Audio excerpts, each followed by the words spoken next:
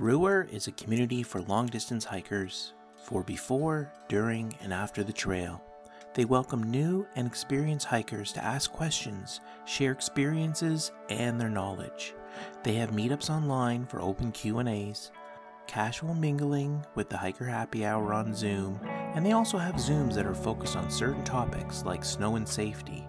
They have a podcast, closed community on Facebook, and also a YouTube channel. Check them out at thrower.com, thru-r.com.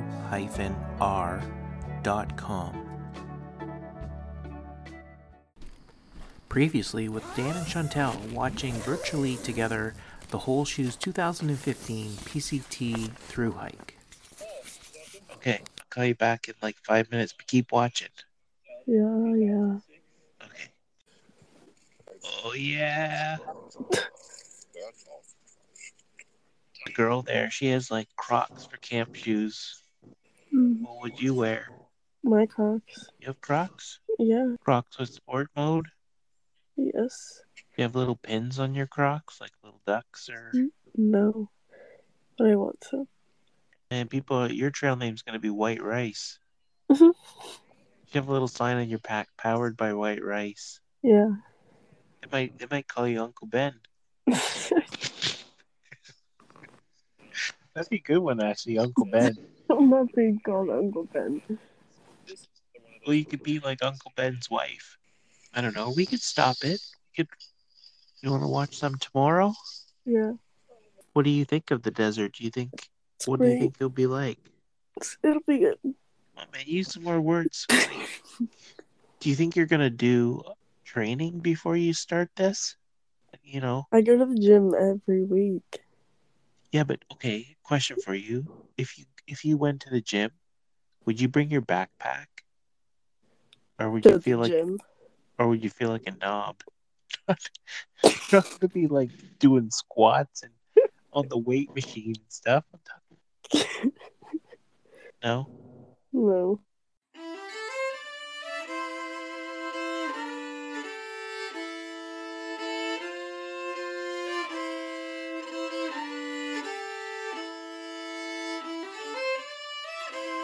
Welcome to Season 2 of A Long Walk North.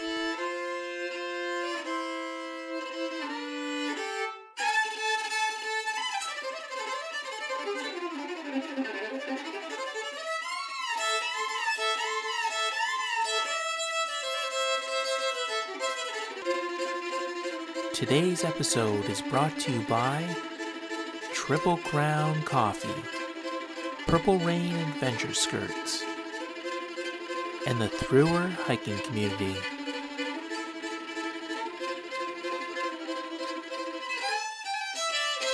Today we'll get right into it since my interview with Laura went a little over an hour and a half and I didn't want to bother Chantel to make fun of her over the Anchor app. I have to call her soon because we have to continue watching the Whole Shoes vlog where they made it into a movie on their 2015 hike, and we're just about to get into the Sierras.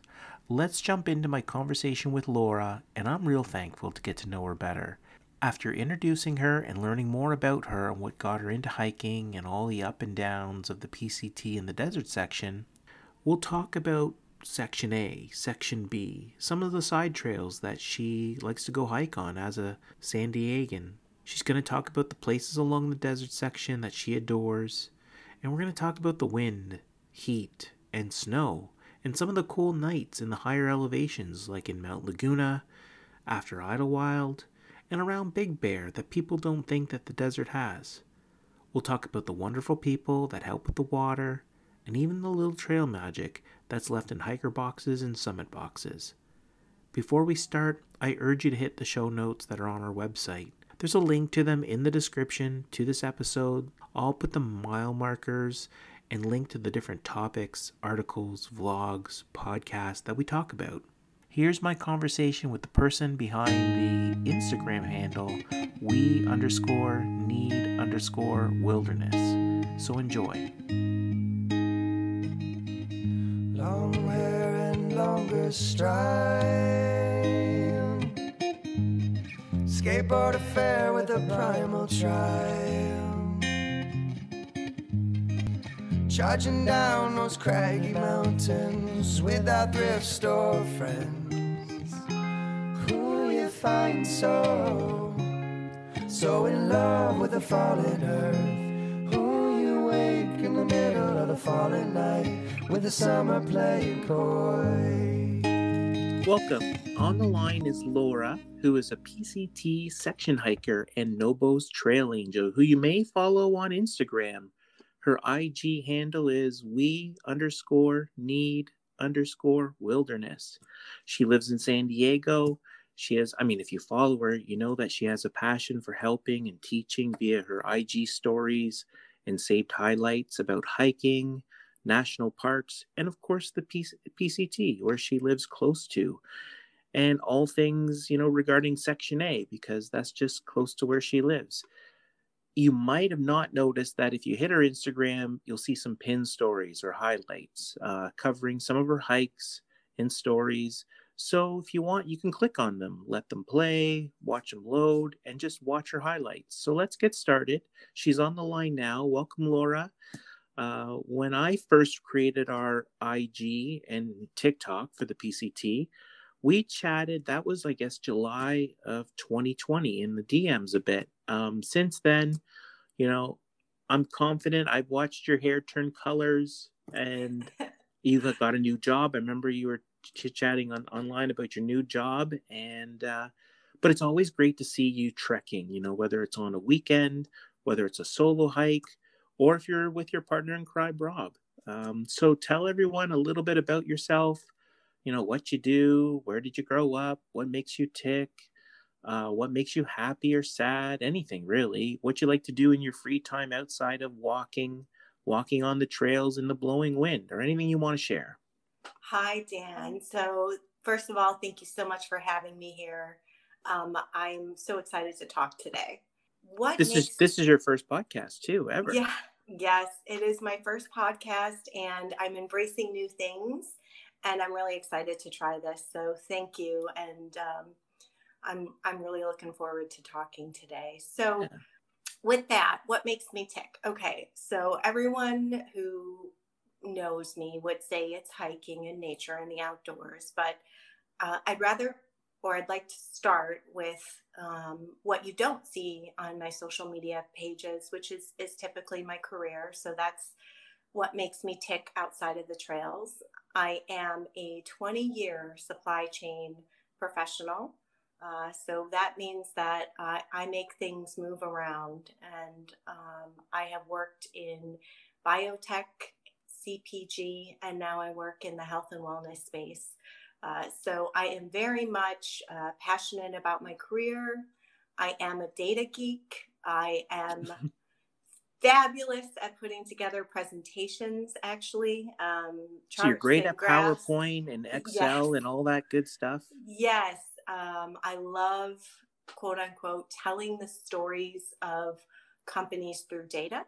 Mm-hmm. So with that tends to trickle into my personal life. I take all of my hikes and I log them into a database with the mileage, the time, the elevation. I create my own analytics on my hikes. I track if I'm doing more hikes or trending up, trending down. So I do my own analytics. So even like your energy level and just, like your mood and how hard it was and all that stuff? Absolutely. I do have an element. I know that can really vary. Sometimes you're out there and you're like, wow, that was a really easy hike. And other times it can feel like it's really dragging on. But yeah, I do track what I call level of difficulty. I apply a rating to each hike. So that's my career, professional. Where did you grow up? Like, where did you come? Like, have you lived in San Diego all your life on the West Coast with sunshine? I'm a Midwest girl. So Chicago originally until I graduated college. And then I moved to San Diego on a whim, despite my parents' very, very big fears. I packed up three suitcases, and I bought a one-way ticket to San Diego. Oh, that's not much. Like, it's not like you piled up a car, like three suitcases on a plane. 3 suitcases on a plane. I had $600 to my name. I had no car. I had no job. And I was like, well, I'm just going to try this out and see if it works. And looking back on that now and my younger self, I think, wow, what was I doing? Yeah, but it's cool. It's like, you had balls and you did it. It's great. Yeah, no, it was scary. I did my fair share of what you would call couch surfing to start. I did a lot of odd jobs. I had to work 2 or 3 jobs sometimes until I got my foot in the door. And what really I got lucky, and I got a temp position at a biotech company, and that was my foot in the door into the supply chain. So when I went to college, I had absolutely really no idea what I wanted to do. I just kind of got a generic business degree. And then I fell into the supply chain, and I stuck with it for 20 years, and I ended up loving it. So that's my other passion in life outside of hiking. Cool. Like generally, when you go for hikes and stuff, are you ever alone? Do you go with like some friends? This is, I guess, if Rob doesn't go with you, like, does he go out with you a lot?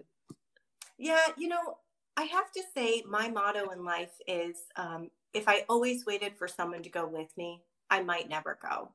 So what that means is I love company. Don't get me wrong. I love it when my husband comes. I love it when my girlfriends want to come, and I enjoy meeting people through social media and going on hikes with them. But if I want to do a hike and I have no one to go with, I don't let that stop me. I good. just, yeah, I go for it. And I think it does add another element of trusting yourself, testing yourself, and it is a different experience, and there is value in both. So I very much enjoy it. And frankly, sometimes when I want to hike in certain conditions, I might be training for a bigger hike. It's not really easy to recruit to say to someone, hey, it's pouring rain and 50 degrees. You want to go hike this mountain with me? Yeah, exactly. They don't jump up and down for that always. So right. And you yeah. could have some friends or a partner, and they like hiking, right? But they might not want to do 15 miles. They might want to do a 6-mile loop or 4-mile loop, and it's sometimes hard to find somebody that wants to match the same distance or pace that you want to go, whether you're training or just want to complete a goal and get to point A to point B.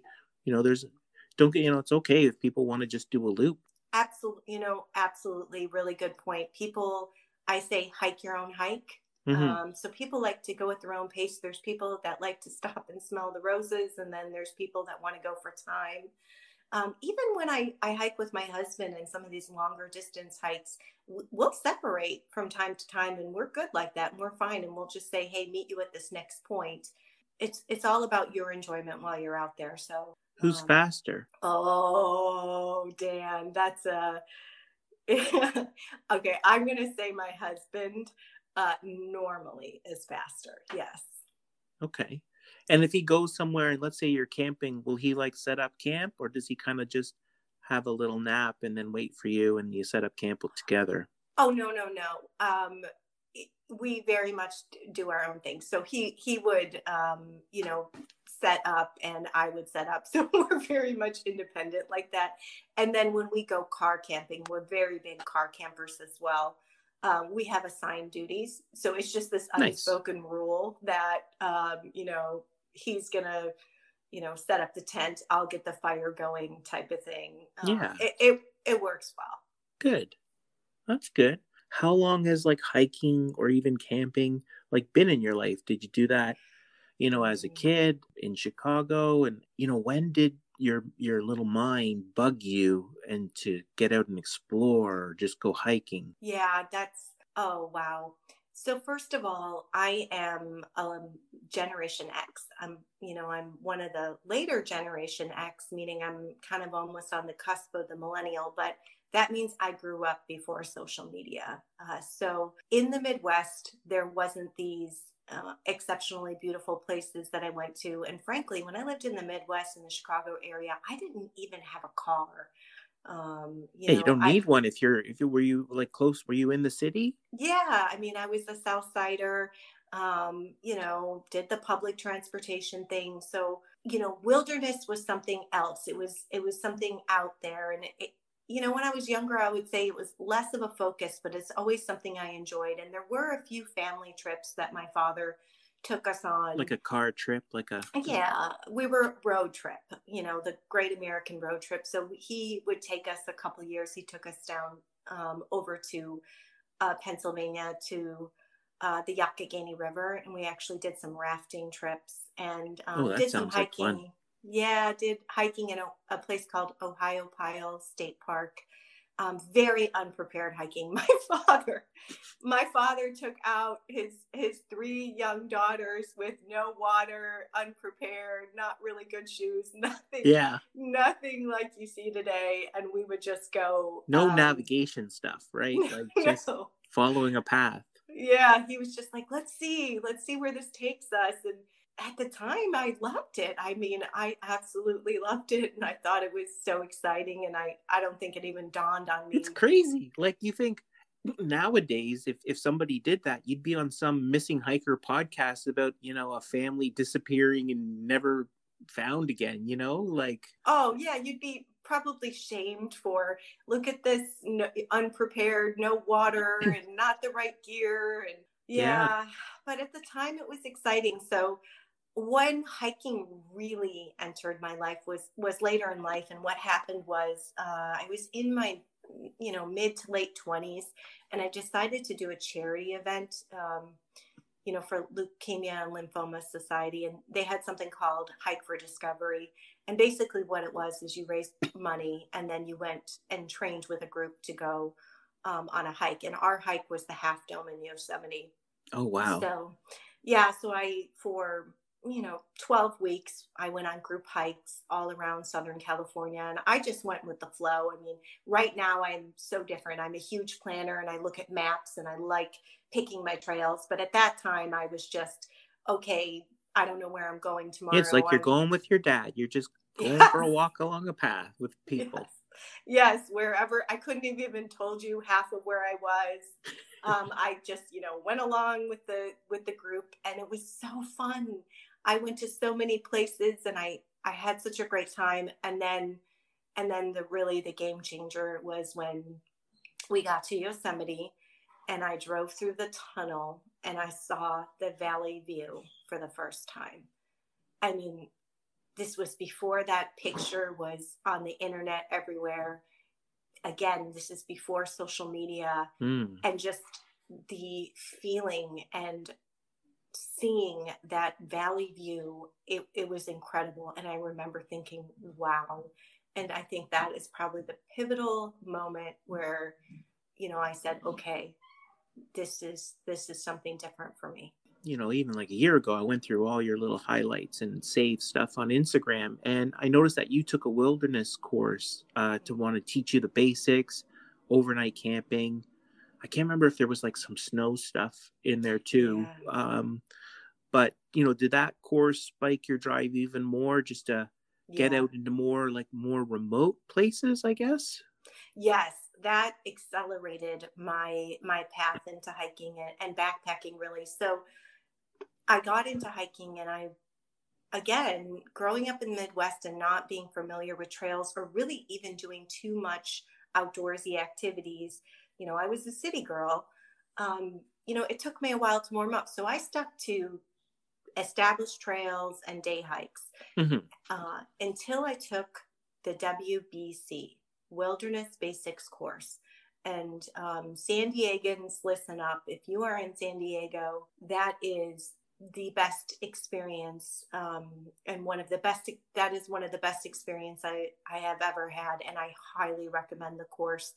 It's a 10-week program where you actually go to a class. So once a week you go into a lecture hall, and they have speakers that teach you everything that you would want to know about outdoors, from leave no trace to what do you do if you get lost, to what do you do if you encounter an animal? What's the right type of gear? How can you read the weather? How do you use a map? Oh, that's cool. Everything. And this is all from volunteer people that have been doing this their whole life and sharing their experiences. How do you go to the bathroom in the outdoors? The basics that you wouldn't want to ask and everything you would want to know. And then they actually take you out on 4 outings, and they escalate in difficulty. So you start with a car camp, just can you spend the night Sure. camping, right? So the very basic, a car camp. And with that, the car camp is not at an established campground. It is a car camp, but they really take you out there, and it's primitive. There's not bathrooms, right? So it's, you have your car right there, but it's just dipping your toes into what's it like in the backcountry. And then the next progression up is a backpack where they take you can choose a desert or a mountain backpack. And it's for me, it was my first overnight backpack experience. They taught me how to pack my backpack and what gear I needed. And third was a backpack with a navigation. So it was, instead of following an established trail, you actually had to use a compass and a map and navigate off great. trail. And it was phenomenal. We did exercises like triangulation and trying to locate where we were by taking bearings. And then the last and final finale is a snow camp. And you go out, they bus you up to Mammoth, which is, 6 hours north of San Diego, in the mountains on the snow. You throw on your snowshoes, you've got your backpack, you're navigating in the snow, and you actually have to build snow shelters and spend an entire night out there on the snow in a snow camp. And they teach you, that's crazy. how do you pitch a tent in the snow? How do you stake it in the ground? How do you build a shelter? What are you supposed to do for leave no trace when you have to go to the bathroom and you're on 10 feet of snow? How do you not freeze? How do you boil water? I mean, it was absolutely an amazing experience. And you have to do all of those outings and go to all of the courses. And then you actually have to take a test. And then you pass. So it's not a gimme. It's an actual course that you take. But again, that's what I decided to do. And I took that course when I was 40 years old. And I had this moment where I was like, am I going to think about trying backpacking my whole life and never do it? Or am I actually going to do it? And that was my way in the door. And since then, it's really given me the confidence to get out there and try bigger hikes, longer hikes, more remote, gone out by myself, plan my own trips, longer days, you name it. Awesome. Love the National Parks quiz on your IG stories that you pinned, by the way. Tell us about before we get into the PCT, tell me a little bit about national parks, ones that you've hit, ones that have blown you away. Obviously, you're talking about Yosemite, and that's just obviously a bucket trip list for tons of people, but feel free to drop names of even trails that, if you remember them, just tell me a little bit about your national parks experience, because you live close to some and not that far away from some others. Yeah. So in Southern California, we are lucky to be what I consider a day's drive away from some of the most beautiful places, I think, in the country and in the world, for that matter. I have a passion for national parks and a personal goal to see them all. I like experiencing them in depth, meaning I don't like just to drive through and see it really quickly and then move to the next one and check that box. When I'm there, I want to really immerse myself in it. So a lot of that is camping. We car camp a lot at national parks. So I camped at Grand Canyon, at Yosemite, at Kings Canyon, Joshua Tree, Zion a few times. So really, I like those experiences. The parks that take my breath away are the ones that I've had the most significant experiences. So when I go to a park, for example, Yellowstone is a park that took my breath away. It's definitely my top three, and it might even be my number one. It's really hard to say what's your number one, but Yeah. For me, Yellowstone is all about the animals that you see and the wildlife, and it's really the American Serengeti. And I know the criticism is that it's crowded, right? And I do understand that, but my thought is if I'm going to go to that park, I'm going to be in the 1%. And so what that means is I'm in the 1% that did the backcountry. So I spent 4 days backpacking from Lamar Valley to Pelican Valley. And if you're not familiar with Lamar Valley in Yellowstone, that is the American Serengeti. That's where the wolves and the wildlife and the bears, and it was just an amazing experience. And then when I went to the Grand Canyon, again, that is a very popular park, but I wanted to be in that 1%. So I remember that. Like, I remember that one on your IG. Like, I remember, because it's obviously hot, and it's a big trek to either go down or to get out of it, to go back up. So I definitely remember that one because that wasn't that long ago. Oh yeah, that should not be underestimated. That wasn't too long ago. That was November 2020, and I spent quote unquote 2 nights below the rim. That's how you have to say it if you backpack the Grand Canyon. That's how they all say it. 2 nights, 3 nights below the rim. But yeah, after months of preparing for the immense heat, I got stuck in a blizzard. So that's a whole nother story. I won't bore you with that story. But other significant park, the other park that I would just call out that's less popular, in fact, it's one of the least visited, is Isle Royal. And that's in the middle of Lake Superior. Very difficult to get to. Hey, that's closer to me. I've never heard of that. Oh yeah, I think it gets 18,000 visitors a year. When you go there, you have no cell service. I mean, it's impossible. Very primitive accommodation, but it's just you and nature, and it's phenomenal. So specifically, since you asked about hikes, I will just call out a couple hikes that I think are the best hikes I've ever done in any national park. And I would say, if you go to Zion, everyone always talks about Angel's Landing and the Narrows, but I think you're not talking about the best hike in Zion, and that is the West Rim Trail from Lava Point. So that means that's a 16-mile hike, and you can go into the town of Springdale right outside the national park, and you get a shuttle over to Lava Point, and then you hike that 16 miles back into the valley, and it's breathtaking. Nice. I've heard that's an incredible park. Oh, it's gorgeous, and it's very Instagrammy, and there's a lot of criticism over the overcrowding, and I do get that, but it's just so interesting to me that we're not talking about the best hike in that park. And then other significant trails were at Mount Rainier. There was the Skyline Trail, and in Redwood National and State Parks, the Boy Scout Tree Trail, which is actually Jedediah Smith State Park, but I'm counting it as a national park because they lumped the state and national park together over there. So I would say, if anything, those are probably the top 3 that came to mind. Do not miss those trails if you are in those parks. Nice. Okay, well, we should get into the PCT. I obviously, there's people that want to hear stuff about PCT. I mean, I love this stuff because one thing, after the hike with my daughter, I want to get like a road van kind of thing and do something with my son, and we want to go for like 5 months, 4 months, something like that, and go real slow. But I want to hit a lot of these places and be part of the overcrowding. But I think the good thing with the not the good thing about the overcrowding, but I guess the good thing is like, obviously social media exposure, YouTube, blah, blah, blah. These are the best places you got to go to.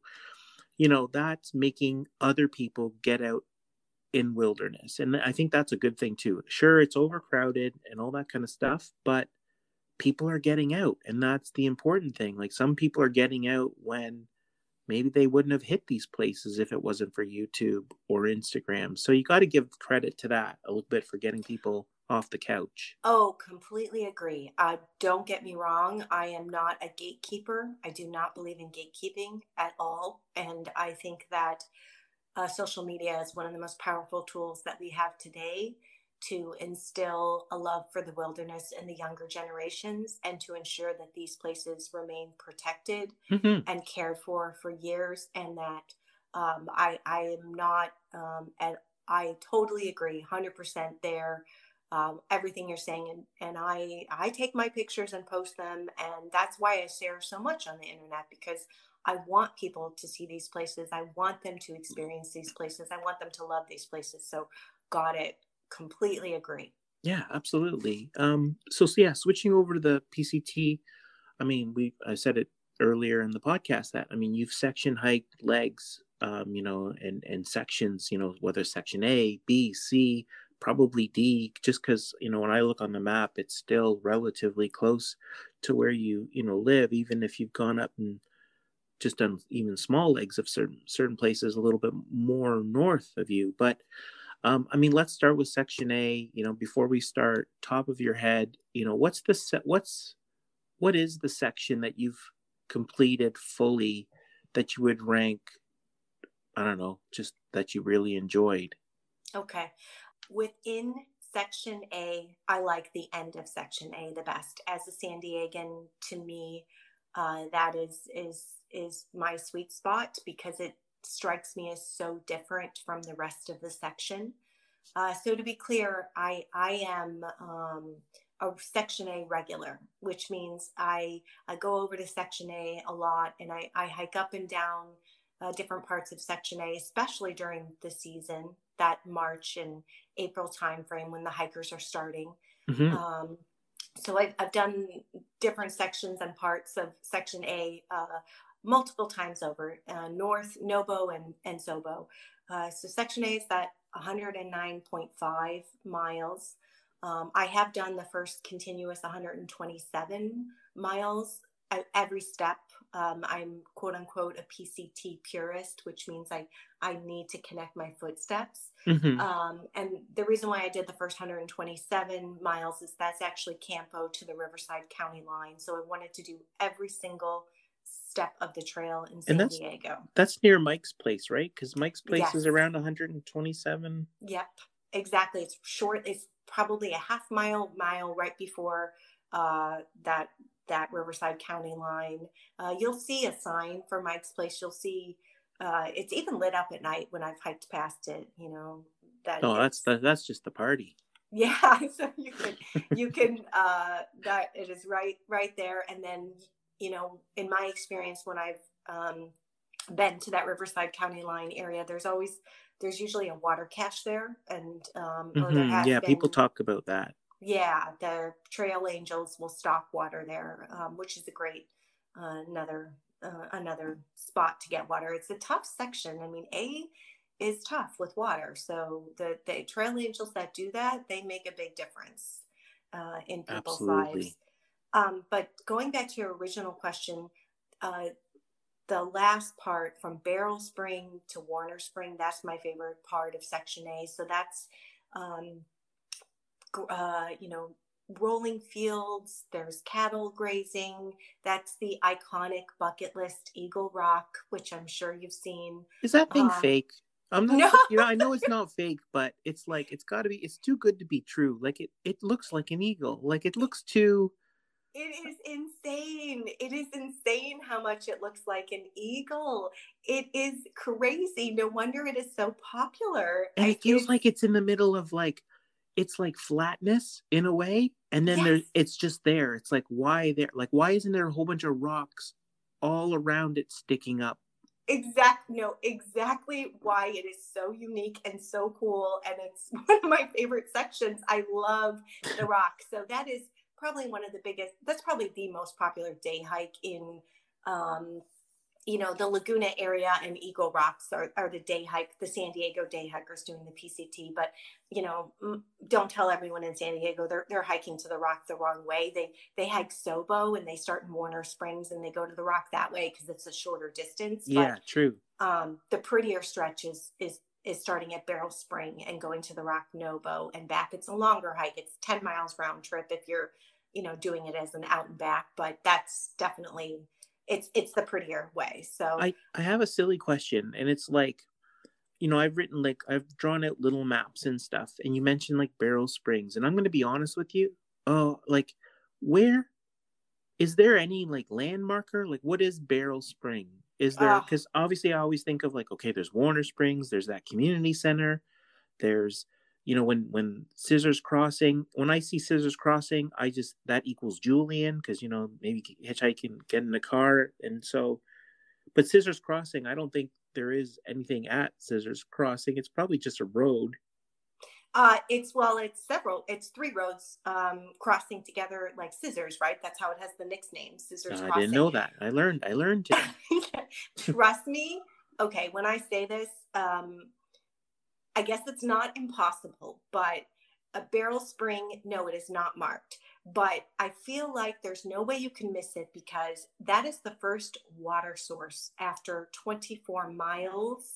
Okay. So when I see the biggest oasis, this is Barrel. I've made it to Barrel Springs. Well, and I we'll wouldn't do say the Instagram post, and Yeah, you wouldn't exactly say it's an oasis. It's a pipe. There's a piped water coming through, and it's reliable. And every time I've ever been okay, there, I guess I've seen that on vlogs. I've seen people fill up. yes, you will you will be looking for Barrel Springs. So I feel like you can't miss it. And yeah, so there's really no way. And then Scissors Crossing, you can't miss that either because, like I said, it's got the three roads that intersect, and it's a hugely popular spot for trail magic and a lot of oh sure, because trail angels could get there by car and park close by, blah blah blah. Yeah, so there's a big parking lot. There's under the bridge, hikers like to hang out, get out of the heat there, and that's where you get the I've hitches. seen that bridge. Yeah, there's actually an entire Facebook group that you can join. I've joined a whole bunch of them. I feel like every time I open up Facebook, it's PCT stuff. I don't even see stuff like friends, nothing political, blah blah blah. It's all like, that's all good. that stuff. It's great. Yes. Put what you love in your feed. So there is a specific Facebook group for Julian PCT Trail Angels that is for people who want to understand how do you get from Scissors to Julian. So to be clear, you have to hitch. You need a ride. That's a 12 mile. I got my ride bride. I got my daughter, so she'll be wearing the shorts that day. She shouldn't have shorty shorts, but I'm a dad. I wouldn't let her wear the shorty shorts, but she'll be my ride bride. So we'll get her holding some sign in her thumb. Oh yeah, you should have no problem getting your, and it's frankly, that's usually the first place people take a zero. It's at the mile 77. I mean, everyone is different, hike your own hike, but that's, roughly a week, 5 to 6 days, depending how you want to take your time. So, probably about time for a shower for most people. Julian's going to be our first like motel or, yes, your pie, and you're going to get the pie. Absolutely. So, this is going to be the most controversial statement on this podcast. I think Julian Pie Company is better than Mom's. And I hate saying that because Mom's is the pie shop that gives the free pie to PCT hikers. And don't get me wrong, Mom's is good, but Julian Pie Company is better. It's like pizza. All pizza's good. Like, you can never have bad pizza. It's still pizza. And, and sure, it's okay. It's not controversial because you could say, Mom's is number 2, but it's still like a bakery. There's still goodness in each of them. Oh, yes. And honestly, and it's so nice that they give the pie to the PCT hikers. I mean, you need to go to Mom's if you're PCT hiker. We'll go to both, because why not? Like, you got to go see what's in there. Like, support the local business. Like, and then there's also Miner's Diner. You can get a really good meal. The cider mill, if you've got a sweet tooth, and I love it there. And then, there's the 2 Foot Adventure store, which is open seasonally. I like to go in there just because it's kind of nice. They're really sweet. They're really sweet people. And I think it's great that they're in Julian too. So helps people like, oh my God, I got the wrong stuff, or I need a sun hoodie. Everyone's got sun hoodies now. I need a sun hoodie. So, allows you to get stuff. So what would be, like, just quickly, what would be some other like little day hikes that you like? I know you just talked about the, Barrel Springs to Eagle Rock is like your fave. What's any other ones top of mind? In Section A, particularly, there is Kitchen Creek Falls. So that's right. The hike would start for day hikers at mile 26 at the Boulder Oaks campground, Oh, and you okay. hike Nobo up to Kitchen Creek Falls.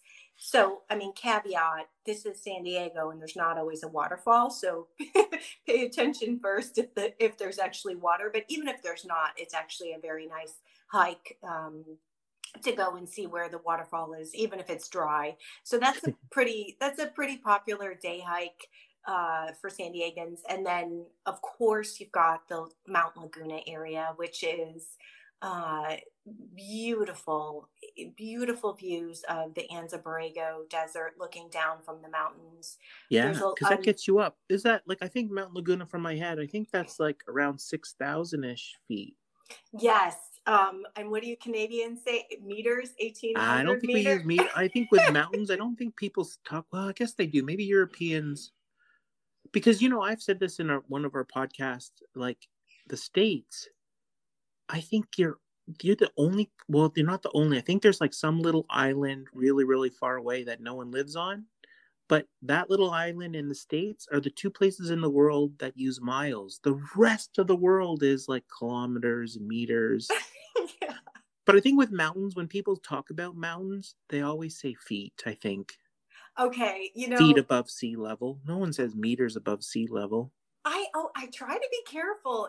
That's the extent of what I can do math. So everything is going to be miles and feet from my perspective, but it is 6,000 feet. So actually, calling out that Laguna mountains, when you're doing Section A, that's like roughly, let's say, round about 40-mile-ish. Yeah, 42, I think. Yeah. Yeah.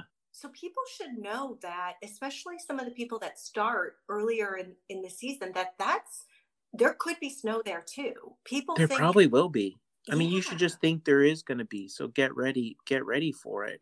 Absolutely need to prepare. So the good thing with Laguna, and what I will say is that although the town is small, it's probably in Section A, it is the only spot where there is just a convenient town right there off the trail. Yes, there's no. And there's tiny houses. Oh yes, there is. I've dreamed about getting one of those houses before. Looked into it. Sometimes when I daydream, I'm like, maybe I'll get one of these and support the PCT hikers and live here. You know what you could do though? You could get a tiny house. You put it somewhere off trail, and you could run it like an Airbnb. It could be a little money maker. It could be your side hustle. Oh my gosh, you have no idea. But then it's your weekend cottage to go, you and Rob to go, cuddle and stuff. It's nice. Cuddle under the stars. Yeah. It is definitely something we have considered. I've also tried to pitch the idea to my husband that I want a plot of land, like just to make my own campground. I've said that would be awesome. Get a plot of land in Campo and make our own like southern terminus. I mean, there is campgrounds there, don't get me wrong, but he hasn't warmed up to that idea quite yet, but I'm working on it. There you go. Yeah, it's good to have dreams in life. It doesn't matter, you got to have dreams. Yeah. So with Laguna, again, the advice I would have for hikers is definitely be prepared for the elements. It can be cold, it can be snow, and don't assume because it's only 40 miles into the trail that it's the desert. It is very much the mountains there at 6,000 feet of elevation. The views are spectacular. You're going to get a lot of day hiking traffic. A lot of day hikers are doing this very, there's a lot of scenic lookouts that people are hiking to. Garnet Peak is a popular day hike for San Diegans. However, it's just, you hike along the PCT and then it's a little offshoot trail to get to the peak. Frankly, if it were me and my advice, I think if you were a PCT hiker and you've got 2,600 miles ahead of you, Garnet Peak is something there's lots of lookouts ahead of you. How Yeah. far? Just curious. Do you know, like distance-wise, how far it is? Off the PCT, it only is a half a mile, 3/4 of a mile up to the peak. So if you wanted to drop your bag and go see the peak, absolutely. But I don't think the views from Garnet Peak are any different from the views you've been looking at hiking, the whole way. that whole Yeah. time. And, again, to each their own. I Yeah, think exactly.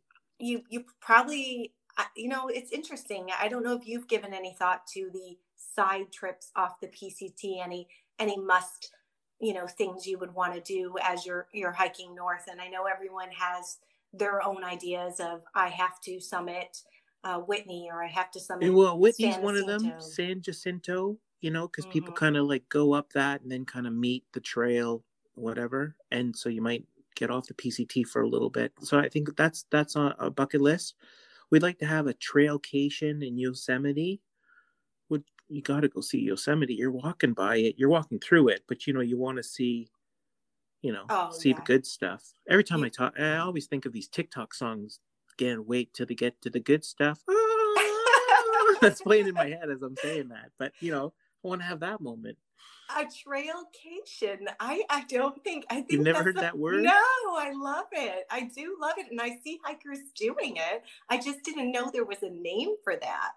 See, because we look, I don't know of, we only got 6 months because we're from Canada or whatever, even though we're like the friendly neighbors and stuff. I think we only get 6 months. So, and I feel like we're going to go really slow to start off with. But if in a perfect world, honestly, we would love to really chill out in Yosemite for a week. Cause I think even Chantel has a friend and we're like, you should come out for that trailcation part of it, right? Where we might just do some short day hikes. Like it's hard to have like a friend join you on trail because they don't have trail legs and you're gonna kill them on day one anyways, right? Like you can't, who mhm. can hike with you 4 days?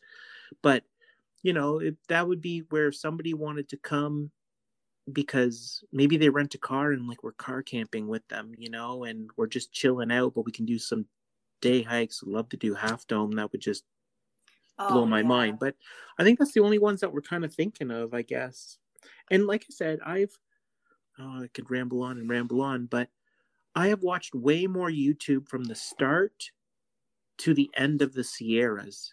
I have not watched a ton of YouTube past it. Like NorCal, Oregon, and Washington are like really, because I've done trail notes on our website or whatever, and they're really just for us and whatever. And I'm just stuck every time I learn something about a certain section, I just throw it in like trail notes. But I'm doing the trail notes now for like NorCal, so it's gonna force me to like learn like the towns and what's in them and possible towns to go to, and what's there. Is there bowling? Is there a place to go to the movies or whatever, like Bishop or I don't know, Independence or something? But yeah, I'm just rambling now. But No, yeah, I get that in this. So the Sierras has been your focus, and I understand that. So I heard with a PCT long distance permit that you have a certain amount of days that you have to get through the Sierras in. I thought there was a yeah, time limit because you're competing with the John Muir Trail.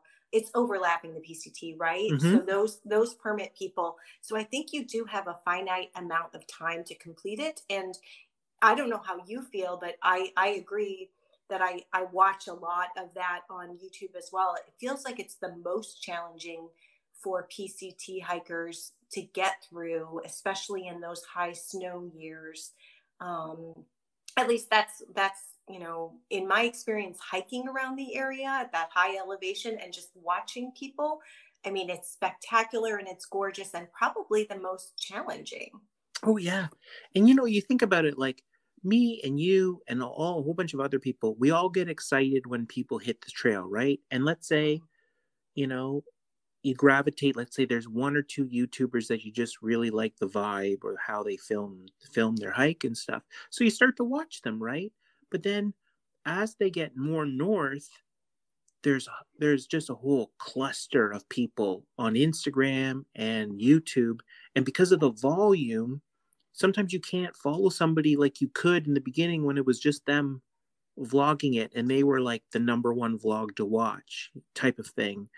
But then then next thing you know, there's 20 good people to watch, but you can't watch all the content. You have a job, you got life, you got life stuff to do. And that's why I feel like I've watched so much of the beginning part just because I'm so excited every year, and that's where they start.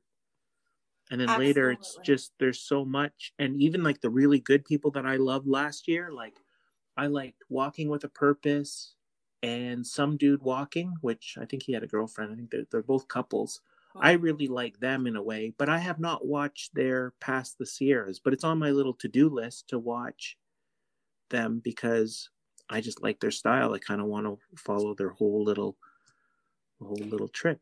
Yeah, absolutely. I would agree with that. You know, as a San Diegan who meets a lot of people when they're starting their hike, I tend to find people on Instagram, frankly, and I follow them as I know they're starting, and I just watch and I like to see who makes it, how far, and yeah, to I tend to gravitate towards some people that I think naturally you like their content or you like what they're showing. And for me, I do gravitate towards people that are like to teach the lessons or show their mistakes.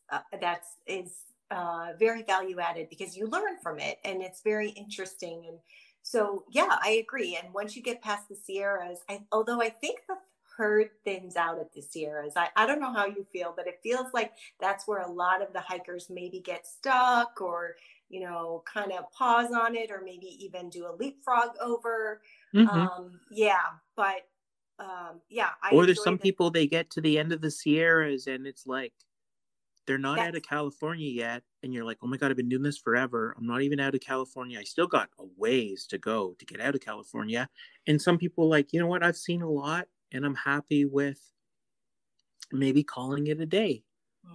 Because not everybody's going to finish for whatever reason. And so, whether it's financial or they just had too many burgers and beers and they have no more money left, I guess, along the way, that maybe it's time to get off trail. Yeah, or the purpose of their hike has been fulfilled. They're They've happy, seen they're so much content. and they've met Yeah. so many cool people. I'll say one little pro tip is on Instagram, and I did this last year because let's say I've been on Instagram for a while following PCT type people. And so whenever I found out somebody was going to be hiking 2021 starting, I made them as a close friend. So I would see their content over other people in the past. And then as soon as the 21 season was over, I let them all go as close friends. Um, and then anybody who's a 22 person, I've added them as a close friend.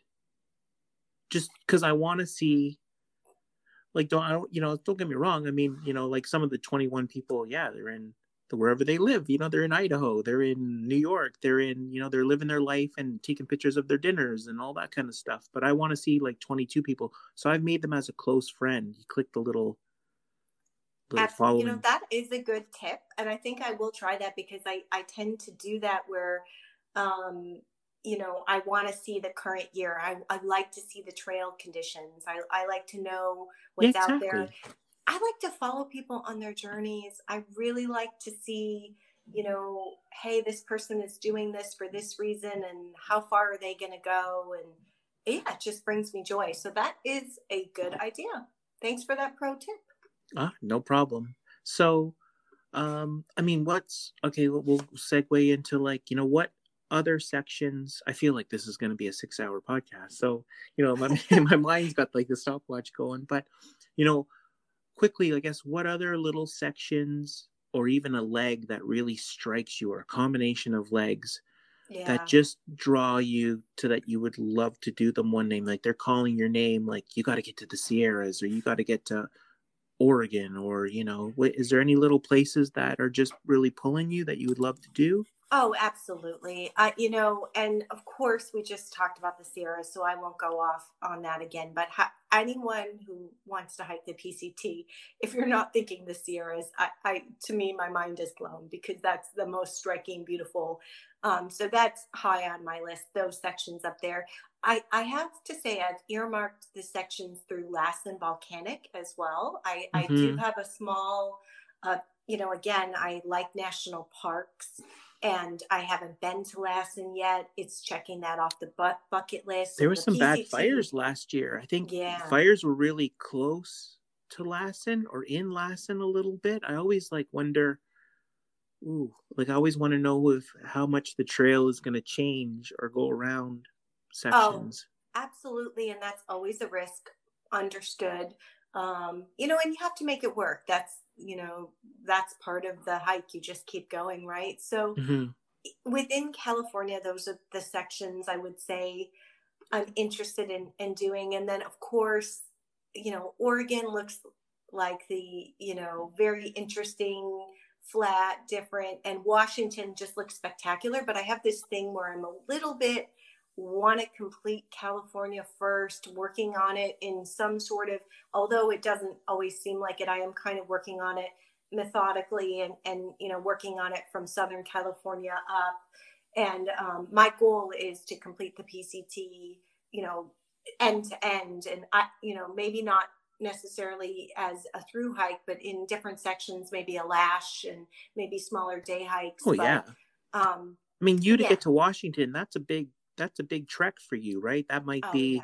a week of vacation, 2 weeks of vacation. Like it's hard, and it's a big commitment to like take that, take that vacation time that you get away from work, and then to give it to a trail, because like there's other places like I'm sure you want to get to Europe or you want to sit on a beach somewhere. Maybe not sit on a beach somewhere, but if you lived in Chicago, you'd want to sit on a beach, in the Oh, wintertime. yeah. But No, absolutely. It's kind of this, I have this thing about like, it's like the dream to see the northern terminus. I'm kind of saving it. It's just weird because I'm always at the southern terminus. It's, so it's just this, I don't know, dream that I kind of want to save it. It's weird. But going back south where I'm hanging out in A, B, C, and even D, those sections, they have their pockets or their gems that I think that the hikers are going to love. And Idlewild is a town that I personally love, and I know a lot of hikers also like Wrightwood. So those two are, kind of those nice little mountain town reprieves starting those trails. Idlewild is my tried and true, and there's so much to do there, and a recommendation would be to take a zero there in Idlewild. yes, that will be our first double zero. Double zero. Okay. And Yeah. And hopefully we don't get a vortex where it turns into a triple zero. There's actually a gentleman like a year ago. He's from San Diego. He reached out to us and he's like, "Oh, I kind of it'd be my dream to like it'd be so cool. You're doing it with your daughter and all that. It'd be a neat daddy daughter thing to do. I'd love to do it." And he has like a cabin in Idlewild, and he was like, "You guys should like stay like you guys can stay at our cabin." And I'm like, "Oh my god, like that would be like incredible. Like hopefully he's there. Like I wouldn't want like this empty cabin because he just knows the area. So it'd be nice to just and I right away I'm like, dude, if you wanna come with us, like if you want to come for a 4-day stretch or a 2-day stretch, like come with us. I mean, we'll go slow. Like it'd be fun to like it's so nice of you to like so yeah, we're doing this double zero maybe in his cottage if it's available at the time when we're doing it because we just had to switch our trek to 24 from 23. So absolutely, but you can. Idlewild just sounds so magical. Oh, you can't go wrong. Again, I've been going there for years, ever since I stumbled across it. I actually first stumbled across the town in that hiking group that I mentioned at the beginning of the podcast. And ever since then, it's just been my home away. So if you have a cabin to stay in, good for you. And I'm sure you'll love it. If other hikers don't want to spend the money or they're on a budget, there is a campground right in the middle of town that's got showers, and Oh, it's see, I'd be happy with that. Like sure, a cabin would be great, but if I but got showers and water, oh yeah. yeah. And I mean, when I say in the middle of the town, this is not rustic woods. This is like you can take a shower, set up your camp, and then go walk next door to the store or walk over to a block over and get a pizza and go back. I mean, so this is very much a budget accommodation that is very centrally located and convenient. So yeah, I absolutely love Idlewild and the trails around Idlewild. Just beautiful town. It's interesting to hear you say maybe a double zero there. I think it's great, and it is a vortex that can suck people in.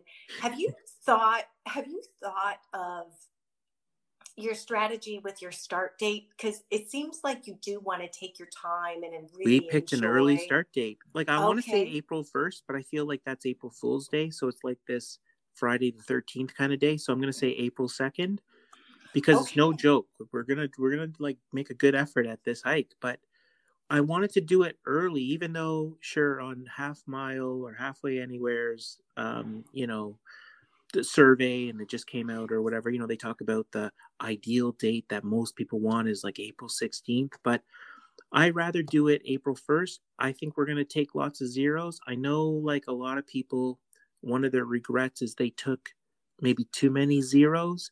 And maybe those will turn into Neros, like, instead of camping near the town, and so we can get into it early, or getting out like late at night. Well, not late at night, but just after dinner and then camping. But yeah, we are going to go slow, and we want to, my daughter's got to type to her 80 friends, on Snapchat, and open her mouth and make a stupid face and send it to 80 people. Because that's what, like, 20-year-olds do. They just send these stupid selfies just to 80 friends all day long. But I think, but, and, we want to, like, record a podcast, and we want to chill out, and I want to journal. Like, I do want to journal, and I want to bug her to journal a little bit and write down her kind of thoughts. Yeah. And we got tasks to do. We got errands to do. You got to do laundry. Sure, we got to go sit and we got to go eat something, but your time, I bet you the days, it's like vacation. You go away for vacation to Cuba, and that week zips by. A little zero, the day would zip by. You're like, oh my God, we got to, we're going back out. Yeah, no, I love hearing the perspective of different hikers. You meet so many different people who have different goals, but that's why hike your own hike. And it's the delicate balance of really stopping and enjoying the trail. There is a time limit, though, meaning there is. You could not make it to, the weather might hit Washington before you do, but we'll all pick about up the pace, but yeah. we are going really slow. Like, Yeah. we are going really slow, and then maybe that will change. Like, I've kind of mapped out, I got these dollar store calendars, and I mapped them out of, like, oh, it's from here to here, it's a 34 miles. So, okay, I'll just cut that into 3 chunks, and maybe we'll spend a day at this little town. So I basically, it's going to take like a month. We'll get to Big Bear. So 266 miles. That's going to take us a month, which is very slow. Yeah. It's so interesting. Yeah. Because I'm old. We got to, like, sure, I'm going to get in shape, but I don't want to get knocked out of an injury. And if we're feeling good, if we truly are feeling good, then we don't have to follow our plan. Like, we could go a little bit more miles each day, or maybe we're like, yeah, we've done all our little chores. We'll get back on trail. Absolutely. I think, Big Bear in a month is a good goal, truthfully. And Big Bear is another, nice stretch where you get to those mountains. And I have done a backpacking trip through Big Bear, started at Onyx Summit, and I camped at the Arreste Trail camp in Big Bear. It's mountains, it's elevation again. So the advice would be prepared for that weather. So it's a good goal.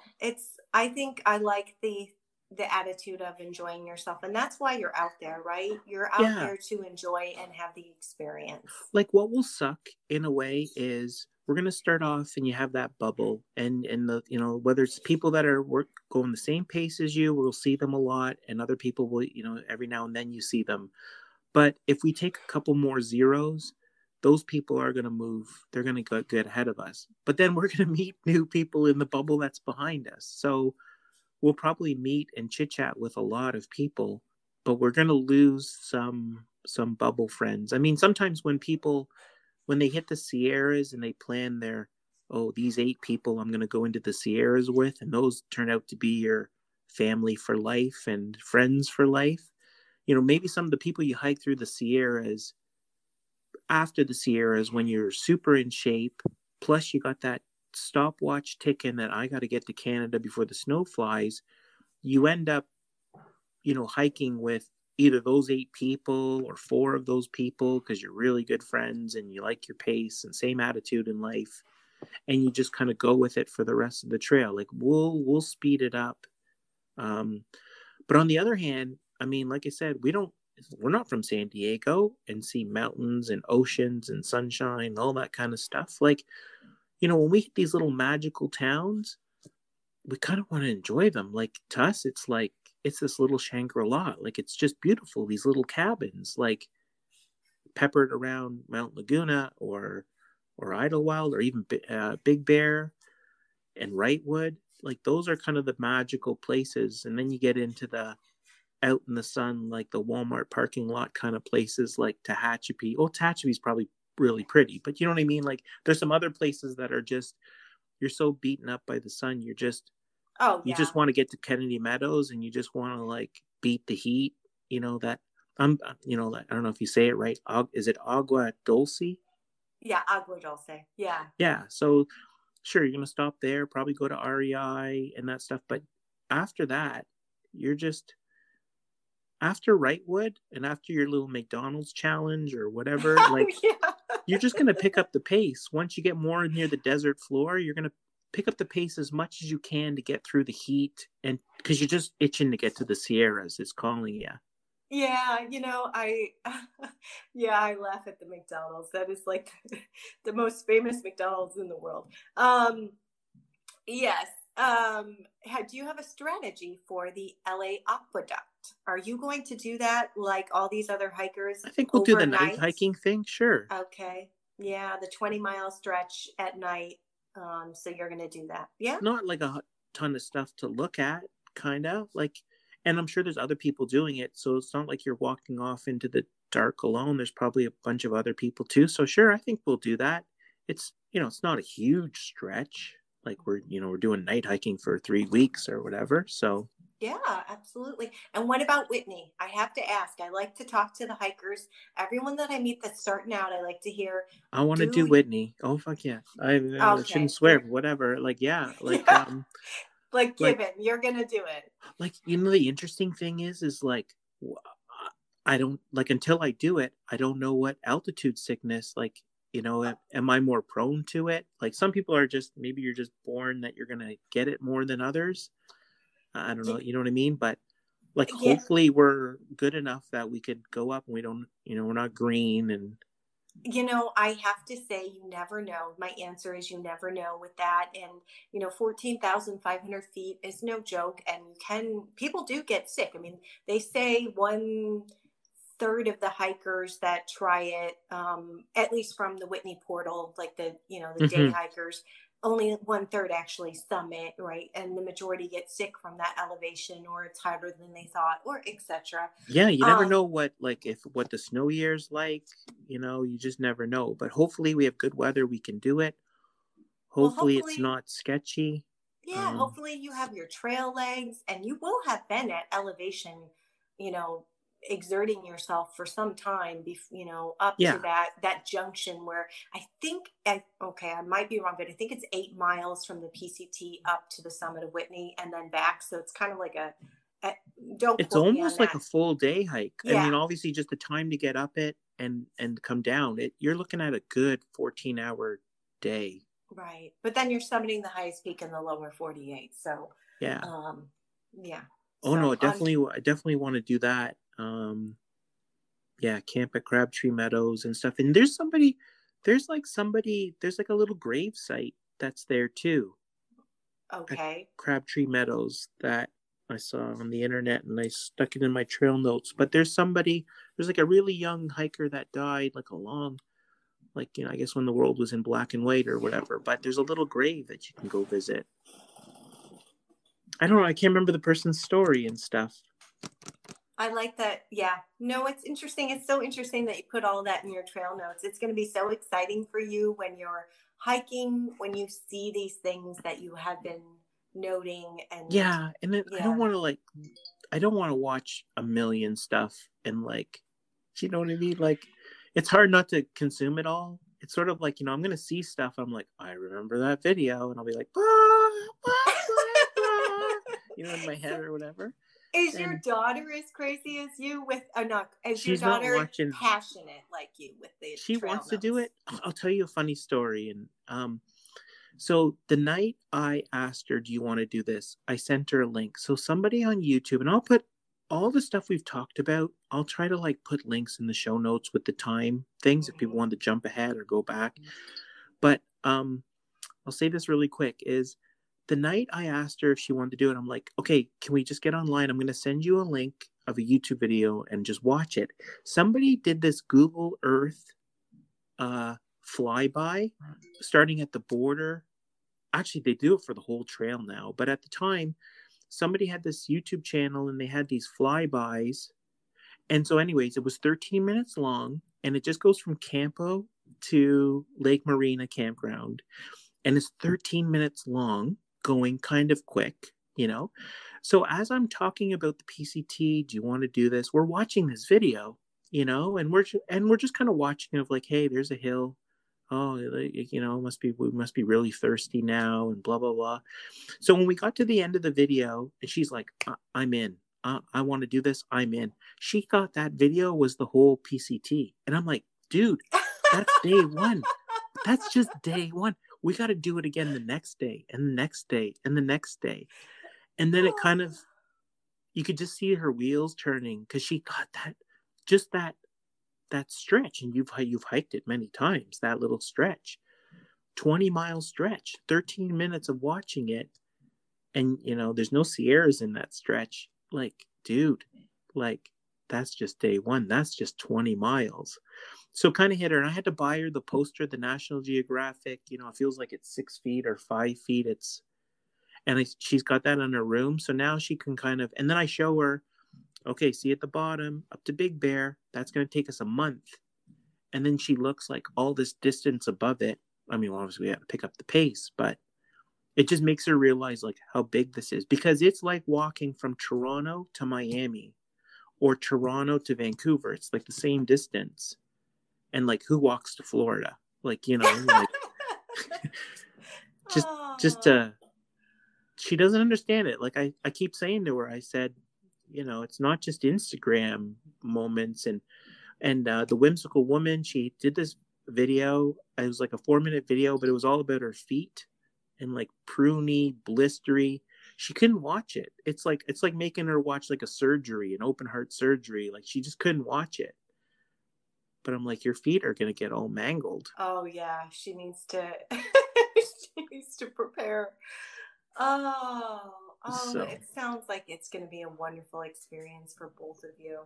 Oh, yeah, I can't wait. And it's for whatever it's worth, those first 20 miles, Campo to Lake Marina, they're no joke. So that's a no, and we don't know what time we'll get to. Like, we don't know how we'll get to the, whether we take the new shuttle or whatever, we get a ride, whatever, or a bus or whatever. But you don't know when we maybe get out there at 2:00 in the afternoon. So maybe you can't get too far. Like, okay. So, I mean, obviously, we're zooming in different directions, talking about, does it all make sense? It really doesn't matter. So I still got questions I want to ask you, because I'm nosy, I'm curious, whatever. But I have to ask, what do you like to eat? Like, what do you like to eat on trail? Whether it's breakfast, lunch, dinner. I know obviously there's different choices, but what do you like to on a longer hike? If you were doing a 3-day, or let's say you're doing a 4 or 5 day, a longer section, what would you want to eat on a normal day for you? Oh. Well, let me start by saying hot food brings me joy. So cold soakers, you're dead to me. No cold Have you tried soaking. it? No, I will not do it. I need warm food, makes me happy. I need my hot coffee in the morning. It's not going to happen with me. So, but I'm sure, you know what, in the old days, hot coffee, I get it. But then it's like, have you ever, like in the old days, 10 years ago, it's like picking up coffee and it's like, oh my God, it's stone cold. And you wouldn't drink it. It's gross. But now it's cool to drink cold coffee. It's acceptable. So even like ramen, maybe cold ramen, even though you're not used to it, it actually might be it might be really good. I have not converted. Okay, I'm gonna take your word for it, but for me, it's the hot. And a lot of times, I get cold. I run fairly cold at night, so that hot ramen or that hot coffee in the morning, especially on the chilly mornings, that can make all the difference. And it's those little small pieces of joy. um, Are so you a with big that being, spender? Do you do the fancy yeah. meals? Well, okay, let me just put it this way. I am lazy, and laziness comes with a cost. So, what I mean by that is in my regular life, I don't cook really.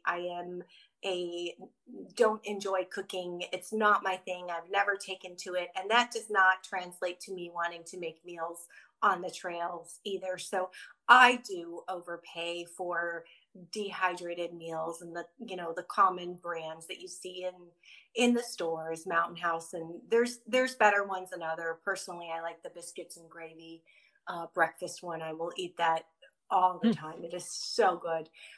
So I overpay for the dehydrated meals. I like simple things like ramen you brought up, but ramen is awesome. I'm big into perfect bars, which are expensive. I realize. I've never heard But of those perfect bars. They're they're just perfect. It's great yeah, marketing. they're very caloric and very fatty and frankly a little expensive, and you know they're not exactly shelf stable, but my theory on food is also anything lasts a day. So maybe don't follow me exactly, but I'm always like, it's probably good if it sat there overnight. It's, Maybe maybe me and you and Chantel should create a side business where we'll be the marketing, but you're the ones that stock it and ship it to people. We'll create a bar, and we'll call it Number One Bar for Trail Hiking. That's going to be the name of it. So when people Google Number One Bar for Trail Hiking or through hiking, they're going to like hit our website and like, this is the number one bar. Like, let's order it. That's I what we love need. Like it. the perfect bar. Okay, as long as I don't have to, I'll be the logistics. I'm the supply Yes, chain you're the supply professional. chain. You can worry about all the crap that's going on in the world with supply chains and I'll forecast it and plan it and manage the inventory and make exactly. sure it gets to the consumer. But that's where I draw the line. I will not cook. I will All not right. design the recipe. You mentioned that you sleep cold or whatever, or like, and obviously, for the times where, whether you're up in Big Bear or Mount Laguna, and maybe that you're going to get those cold nights, do you have any like little tricks that you try to?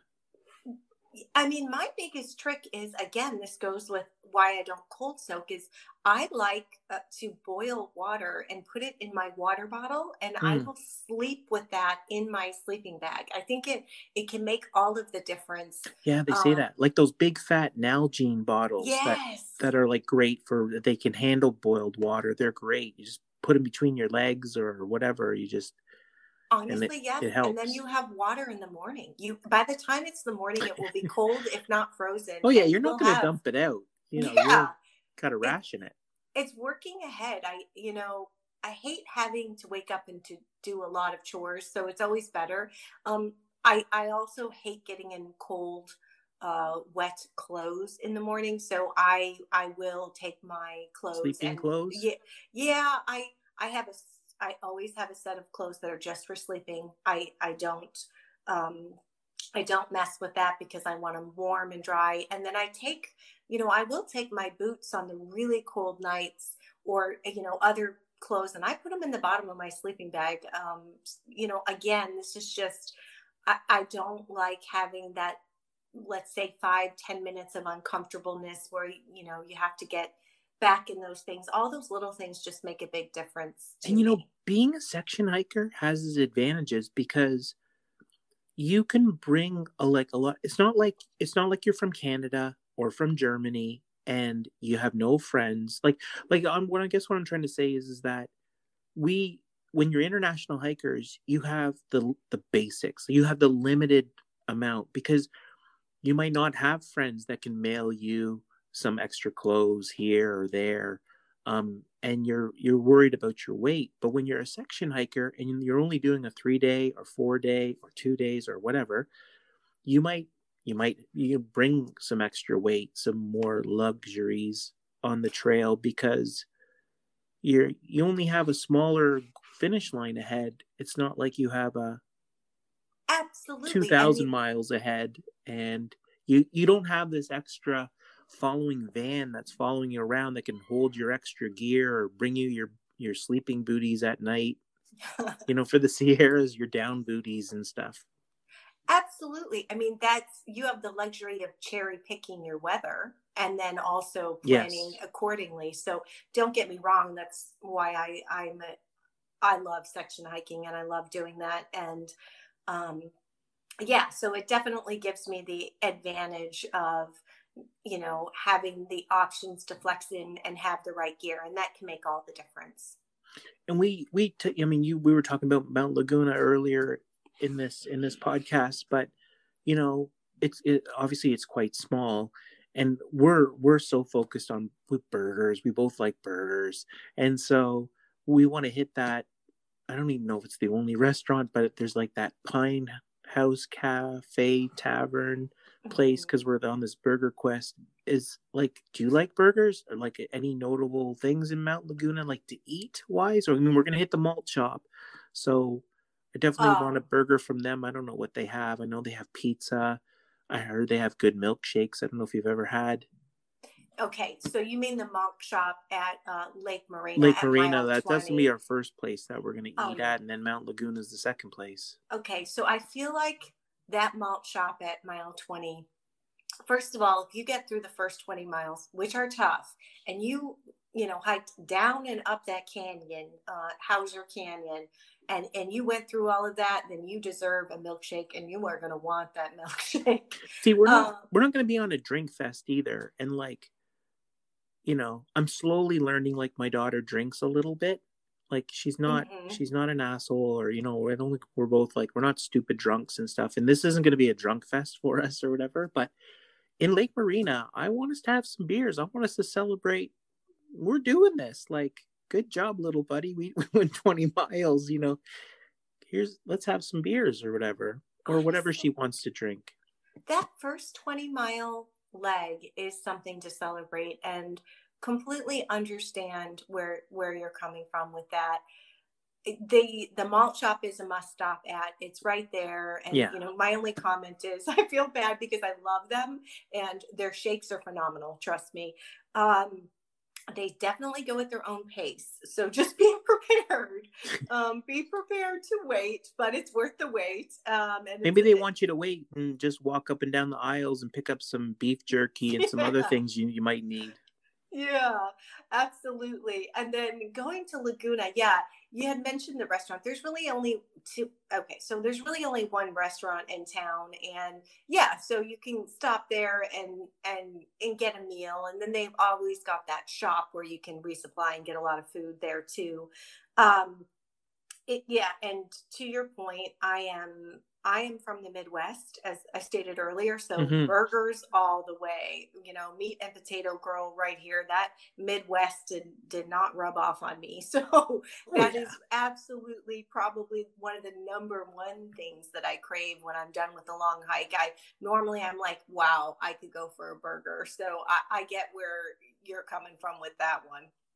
My daughter's a super picky eater, like really picky eater. My goodness, we have to do shakedown eating, I guess, to like, she won't even eat like a Snickers bar because she doesn't like peanuts, or her spaghetti is just like plain with butter, or she just wants to have Kraft dinner. She'll have a burger like with nothing on it, but she just needs calories. But, even just speaking of these like little places, like with hiking, obviously there's like sometimes hiker boxes.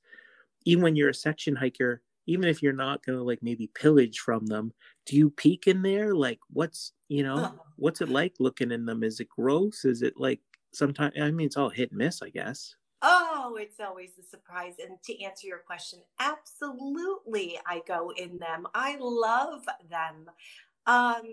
What can I say? Not just the PCT hiker boxes. When I'm out on any trail, I love summit boxes, and I have seen. I didn't even know they have summit boxes. Oh, yeah. There's a lot of peaks in San Diego where you get to the peak and there's a summit box and you open it up and you see what's in there. So I like going and reading. Mainly it's notes to and from other hikers. Hey, so and so. It's like trail mail, Yeah. Um, and other times there's other sweet things in there and you can find, interesting things that people might have left. I have left on occasion certain things in there just to be fun. I left a crown in one, like an actual Oh yeah, if you went to dollar store or something like that, and you got like all this like plasticky, cheap looking little crowns, little tiara things, that would be so awesome. Yeah, I mean, I left like one that was, pretty elaborate, and I put it in the box. And I'm like, let's see who takes pictures with this. But yeah, no, I enjoy those. Do you intend to write messages at the different trail markers where you can leave notes and sign your name? I'm the type of person where I love reading. Like when I get to that trail registry kind of book, sure, I'm going to write something down, definitely. But I love to read. I like to flip pages and go backwards just to read where people are from. Are they from Europe? Like where are people from? Even there, and you look for, like, I guess as you get like farther up on the trail, you're going to be looking for names, like people that were in your bubble or people that were, because when were they here? Oh my god, they're here 3 weeks ago. They're really ahead. So we'll definitely be reading all that stuff. And I think it's kind of neat to leave little, like even you just said, like leave little notes and stuff, little inspiration, something funny. Yeah. The funny and the inspirational ones, I love it. Embrace the suck, or you've got this. And I think those notes can make all the difference in the world to people who you're going to have your up and down days, right? So it's nice to read those and see those. See, if like I'm just thinking, my wheels are always turning. Like you could buy 2 Snicker bars and put a note in it and say 1 Snicker bar is for you, and 1 Snicker bar, give to somebody up ahead on the trail. So you're like, so somebody could do like a random act of kindness. Love it. Yes. And you could get a tiara and you could say something, you put a note on it and you could say, I want to see this tiara on the northern terminus, and get people to like hike with it for a day and pass it on to somebody, whether it's a guy or a girl, someone with some hair that it can stick up there, and see if you could get that, and maybe create a TikTok account of people to like see if you can get that tier all the way to Canada, but one person at a time, one day at a time. I love it. You're see, that's the marketing professional in you. I love it. We're talking about the desert so much, but I have to ask, what the wind is like. I mean, you hear it on the videos, you can kind of see it. Does it piss you off in your mind or in your little quest for mental calm? Like, what do you think of the wind? How do you deal with it? Oh, that's where I mentioned embrace the suck. So I will say that there are certain sections going through Anza Borrego, really windy sections, even in Laguna, right past the Garnet Peak that I mentioned, around mile, 50, 55. It's an exceptionally windy section.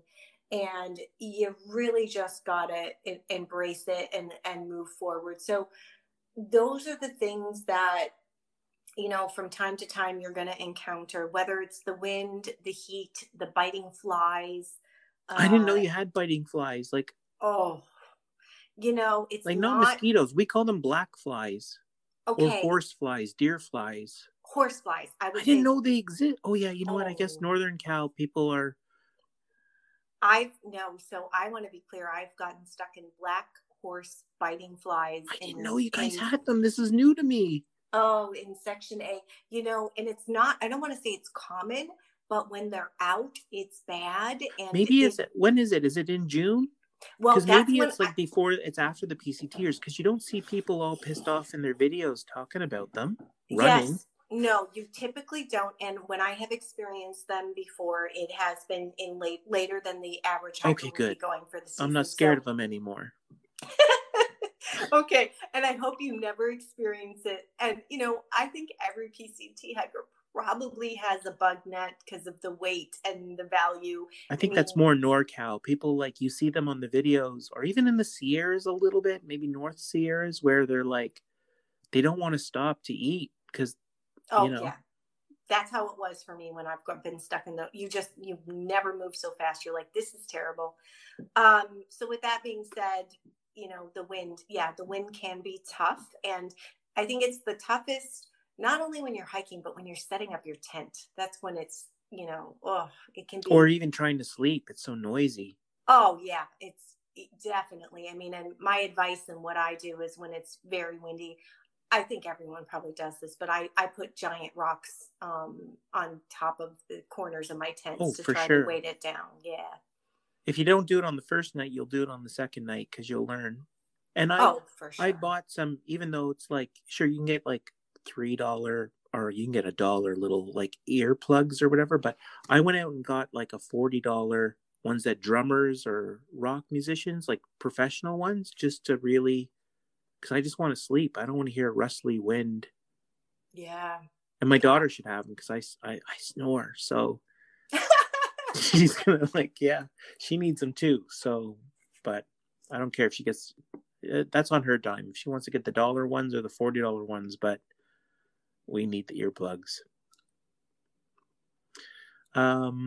What's your feet like? Like, do you, like with section hikes, they're shorter and that stuff, but did your feet really get mangled, like foot care and that kind of stuff? Besides from falling, like nobody wants to fall. I remember you fell in one of your IG stories, but oh yeah, I took a tumble once. It was pretty bad tumble, actually. You had dirt on your face. Yeah, no, I really clocked my head. So I was I was north of Scissors in that stretch, and frankly, I was being a little irresponsible, and I'm hugging the side of a mountain, and I was trying to get my chapstick out of the side of my bag, fumbling around looking for my chapstick. And I didn't stop. I just kept moving at a very fast pace. And it just split second, toe hit a rock. I'm tired. And I just knocked my head and glasses flew off my face right there. But luckily I fell forward onto the trail and not off the side of the mountain. But that being said, I was 10 miles from a road and I was, seeing stars. So that was a little scary of an experience. And it's all because I just didn't want to stop while I was looking for my chapstick. I mean, silly things like that can really, I'm very lucky that wasn't worse. Even walking and vlogging, like people, it's so easy to trip. And some people don't do the walking and talking, or they only do it in complete, like they don't do it where there's rocks and stuff, because you don't want to toe kick something and go ass over kettle. Absolutely. And I would say that the accidents that I've had on the trail are all related to that sort of my own doing. And it makes you more aware. And to be fair, everyone's out there to have a good time and they're excited and you want to talk and you want to move and it's easy. But, my second biggest accident was I had my phone out trying to film a butterfly and I didn't see a rattlesnake. And I almost stepped on a rattlesnake right down by not too far, just north of Lake Morena, maybe a mile north. But again, that was just that irresponsibility. So that being said, with the foot care, again, as like the person that has the luxury to do and plan my hikes in cherry picking weather and, go home and stage different gear. I do choose my shoes widely. Frankly, I think trail runners are the right shoes for section A. I don't think you need the heavier boots at all. No. I think trail runners are the way to go for that first section. And I think the whole point of foot care is just don't let it get to a point where it's bad. If you start getting that hot spot, just stop, bandage it up, treat it right away. There.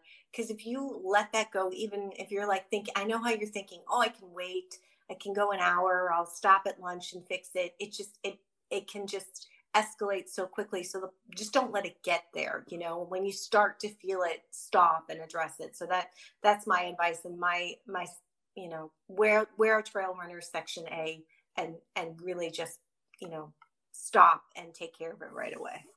When you, if you're ever on like more like a solo hike and maybe it's like there's an overnight, do you get freaked out in your tent? You think like the EBGBs are gonna get you, or some big animal's gonna like eat you up? Yes. Again, I grew up in the generation of Jason Voorhees and Friday the 13th. So I have irrational fears as well as rational fears. So yes, and I think it's common. I think that Your for little me, twigs break in the night and yes, and you're you're like, waiting for that's like another one. a murderer outside my tent, even though I'm 20 miles from a road and there's absolutely no one that would walk here. No, and that being said, yes, I think it's common to get those pockets of fear. There's some times where you don't have any fear, and other times where things just spook you, or you feel a little off, and maybe that is your intuition. Um, Personally, I'm of the mindset where that's where I might find comfort in listening to, listening to something on my phone, Not the just murder mystery hiker ones. not You true want those crime. podcasts. Not true crime. Something inspiring to try to get my mind off of it. That being said, I do find a delicate balance of wanting to hear what's around me and then not. So True, you got to be safe. It's even like when you're yeah. hiking, you shouldn't. I mean, like, I'm sure sometimes people need a good rock jam or something to get up a hill, a good song. But on the other hand, yes, you do want to hear nature. And then it's just like even when you're walking in a city and it's at night, you're alone, sometimes you don't want to listen because you just want to listen to your surroundings of like what's around. Like, are you safe and all that kind of stuff. Absolutely. I mean, there isn't creepy people on the trail. There is that one person that everyone always like tweets about, or there's that bald guy that Oh yeah, that was a big, that guy like yes. because like last year people were like, I saw him, he's because he's around the desert section, he just pops up where he's that creepy guy that's just hitting on girls and whatever. And Yeah, and I try not to let that sort of thing, there's bother creepy people me. everywhere. Yeah, I mean, anyone can just grab you and throw you in a van. I guess there's less chance of a van on the PCT, so maybe be careful when you cross roads. yeah. And with the surroundings, I think some of the people that I pay attention to, they do the Secret Service thing where they might put one ear pod in and leave the other ear open. That's a good idea. It's like a delicate compromise, but hey, whatever works. I get the need, and sometimes you're in a bad place and you need to pick me up, and that music can take you to the next level. So you just got to find your right balance and just be aware. Yeah, absolutely. I mean, we talked about food and all that kind of stuff, and it makes me also think of Idlewild and stuff. We won't really go into it because in Idlewild is more bigger. Like that, I'm sure there's actually a couple great places to stop and eat in Idlewild, and that's not a problem. But after Idlewild, getting out of Idlewild, that's where you go from really quickly. Like the climb out of Idlewild is crazy. People talk about, they're gassed. You go from 5,000 feet up to 8,000 feet right away. Mm-hmm. Have you been up that out of like to get out of Idlewild? I think it's that Sidewild Trail or something like that to get back on the PCT. So the Devil's Slide Trail. Oh yeah, the Devil's Slide is, and I've been up and down that several times. And I think that's, there's different trails you can go up and down. But that's the one that gets you to kind of the main area that I've been up and down to where it connects. So I think it's just under 3 miles, 2.7 miles. And it's quite a bit of elevation up and down. So that's the trail. Especially when you got a full tummy full of burgers and beer, and, or like you're just, you just slept in a bed or whatever. Yeah, absolutely. Calling out, if we're talking about little stretches in the Southern California section, the stretch or the little hike up to Mount Baden-Powell in How do you say it? Baden? I say Baden. I've been saying I always say it wrong. Baden, but I don't really know. I haven't really. Okay, I'm going to be honest and say you might be right. For the longest time I was saying Baldwin, and I was like, wait, there's no, that's not even how it's spelled. So I say Baden-Powell. but you know what I'm talking about. I do. I just find it neat. It's like that tomato kind of thing. That little 4-mile stretch up to that peak is no joke either. It's no joke. And there's some people that really get hammered with like snow and ice. And it can be like knock you on your ass, or you just can't go up it. It's just ridiculous. You go back to town. Oh, absolutely. I mean, and that peak is just short of 11,000. It's 10 something. And again, there are parts on that 4-mile stretch up to the peak from the road where it is very steep drop off on one side. So I could understand where if there is snow and ice, that would be something that would turn me around, It's one of those things that definitely, but the view is beautiful. So let me say the view is beautiful. There's people on their vlog and stuff, and they go up and you kind of maybe lose the trail a bit. You don't know where it is, and you end up just going straight up. You're just like, I'm going straight up, or the same thing, like you get up there or something, and it could be even Mount Jacinto a little bit where you lose the trail. Sometimes It's easy to do, and you're like, well, I know if I go up, I go to the top, or I'm at the top and I just have to go down, and it can be like very slippery, either a hard, bushwhacking trip to go up through the snow and ice, or you just don't want to keep sliding down and lose control and gain speed going down. Absolutely. And I could see how hikers could easily get lost in the snow on those trails. I mean, I have hiked the trails in the non-snow a couple times and been like, hey, where does this exactly go? So completely understand that. I listened to a podcast of a guy somewhere near, like, what is it, San Bernardino or that San Gordon, I don't know. Like he got lost in there overnight for 2 nights, and he was on a podcast, and I mean he lived, so it was nice because he could tell you his story. But he just went for a day hike, and he didn't know where the hell he was, and it really wasn't for his friend at home. He was able, his phone was dying, he was able to send one text, but wasn't sure if his buddy got it. And then his buddy he sent him some pictures to try to, like, this is where I am, and they kind of figured out where he was, and they were able to, like, send help. Oh yeah, no, and I'm sure that happens somewhat commonly with different people. That's what you just, San Gorgonio, and Baden Powell and San Jacinto, all these peaks we're talking about, they're part of the SoCal 6-pack of peaks. So anyways, it's a whole big deal in Southern California to do the 6 peaks. And so the PCT goes past a couple of them, 2 of them, and actually goes right over one of them, right? So you hit day traffic around those areas, but they're beautiful, and they're definitely part of our peak bagging in SoCal. Yeah, absolutely. I mean, obviously this is like going to be the 6-hour podcast or whatever. And I wanted to get more into detail about, obviously, coming up would be, I guess, the 2-year anniversary of Trevor Lair that slipped on Apache Peak.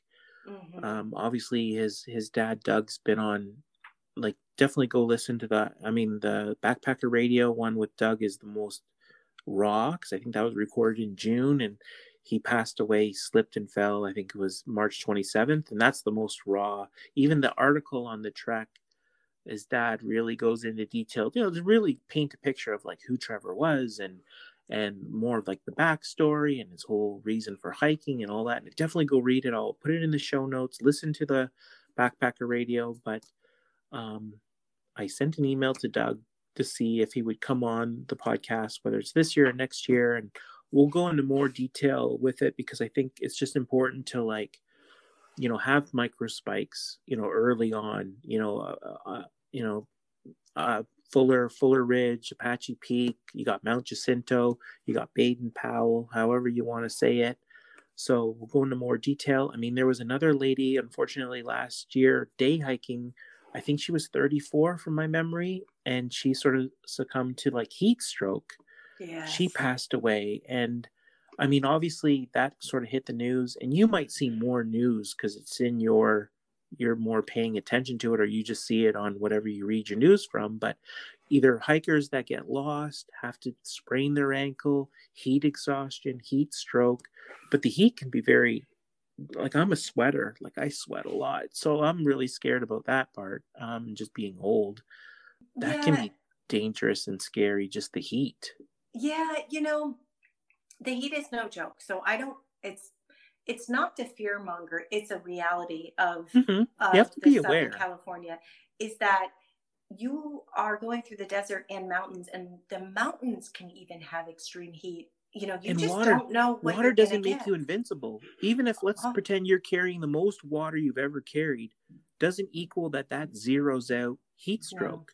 Yeah, you absolutely have to know your limits. And if frankly, you might have to somewhat adjust your schedule to Yeah. say, I've got to do these early morning and then rest during the day and then do late evening, because otherwise it's not just uncomfortable, it can be dangerous, right? So Last year was ridiculous. I mean, this is more like Tehachapi-ish, or like closer Walker Pass.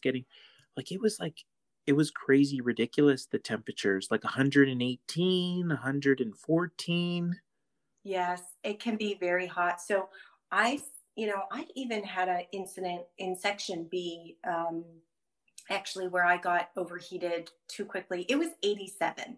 So I don't know what 87 degrees That's sounds to. 87 in American. That's kind of foreign to me. It sounds hot.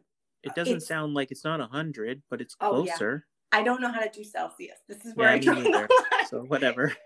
87 Sounds hot. degrees Fahrenheit.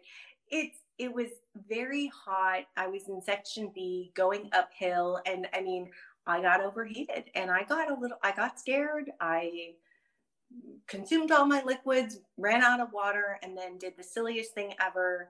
I took a wrong turn. So it was just a disastrous situation that you can find yourself in. And that being said, I mentally had prepared for that, and I was like, you need to just stop and don't worry about it and rest until it gets cooler and stay in the shade and don't keep going and making this worse. And that's what I did. And I just hunkered down in the small patch of shade I could find until I got cooler. With the rattlesnake trying to beat the heat behind you.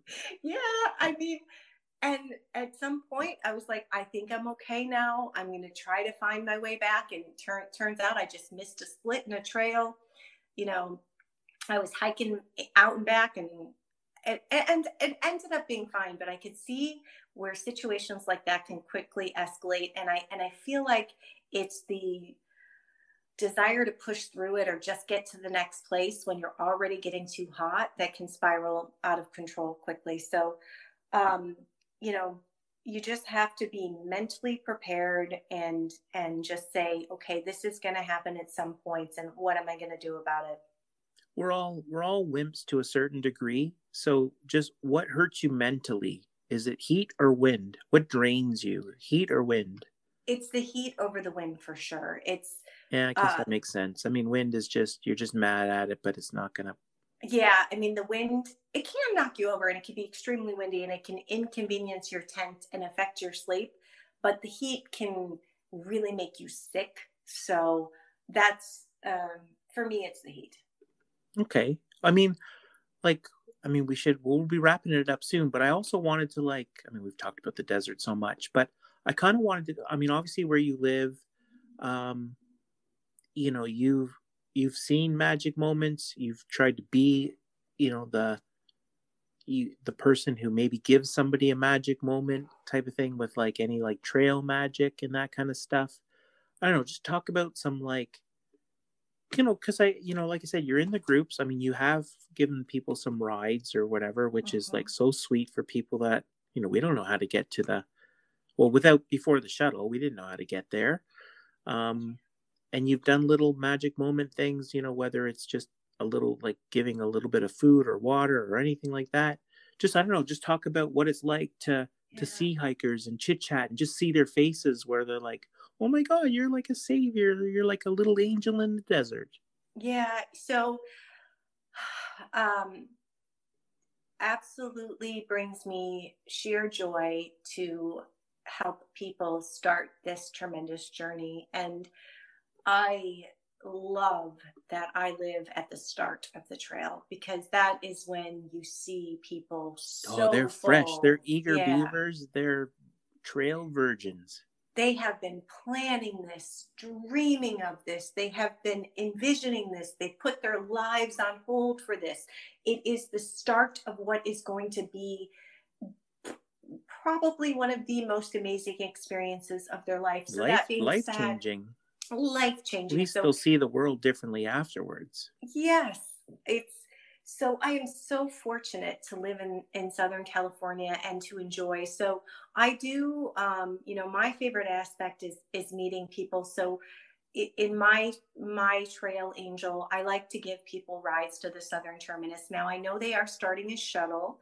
And so everyone should look into the shuttle, and the shuttle will stop at a gear supply place, and it's got a twice a day time. But there's also a Facebook group that I'm part of, Southern California, a Southern Terminus Trail Angels. And there's still people that, maybe the time they fly in doesn't align with the shuttle time, or maybe they just prefer. And there's a lot of Trail Angels out there that still love to do this and give rides. So you can throw up in that Facebook group that you're coming in on a date, and there's plenty of people that are still volunteering. Especially for the internet, the people that are coming from like Europe, because it's like, they don't know which way's up or down or east or west.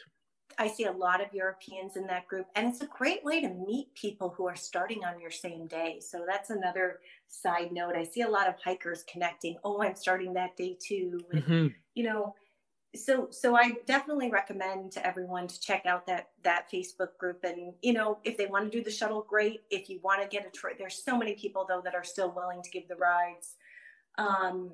So that's what brings me joy. And then, also I try to focus on water. So obviously I like hiking section A, and I'm driving around. So I just have gotten into the habit where I will keep jugs of water in my trunk, stage them in places when water might not be available. And there are times, I encourage everyone who's hiking to, use Gut Hook or follow the PCTA website to get your water supply information, or other hikers on Instagram, crowdsource information, whatever.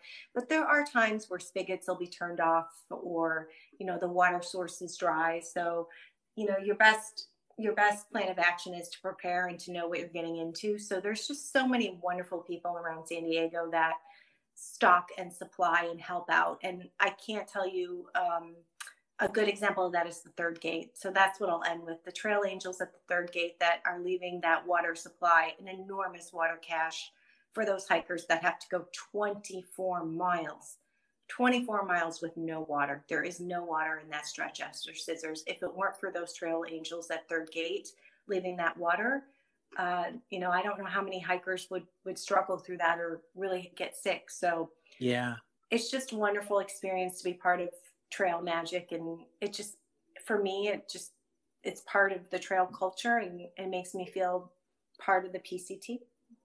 Awesome. Well, I mean, like I said, it's a 6-hour podcast. I don't even know what minute we're on.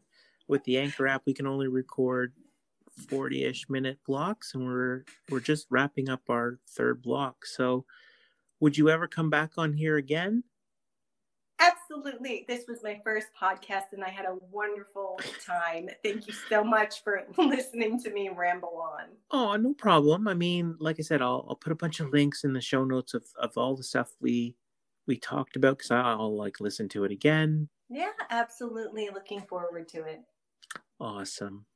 Okay, well, have a great rest of your day, and hopefully the world gets better and your supply chain gets a lot smoother. I'm sure it's chaotic at work. Bringing it full circle to work. Okay, love it. Yes. Thank you so much. Awesome. Talk to you later. Right. Bye. Bye.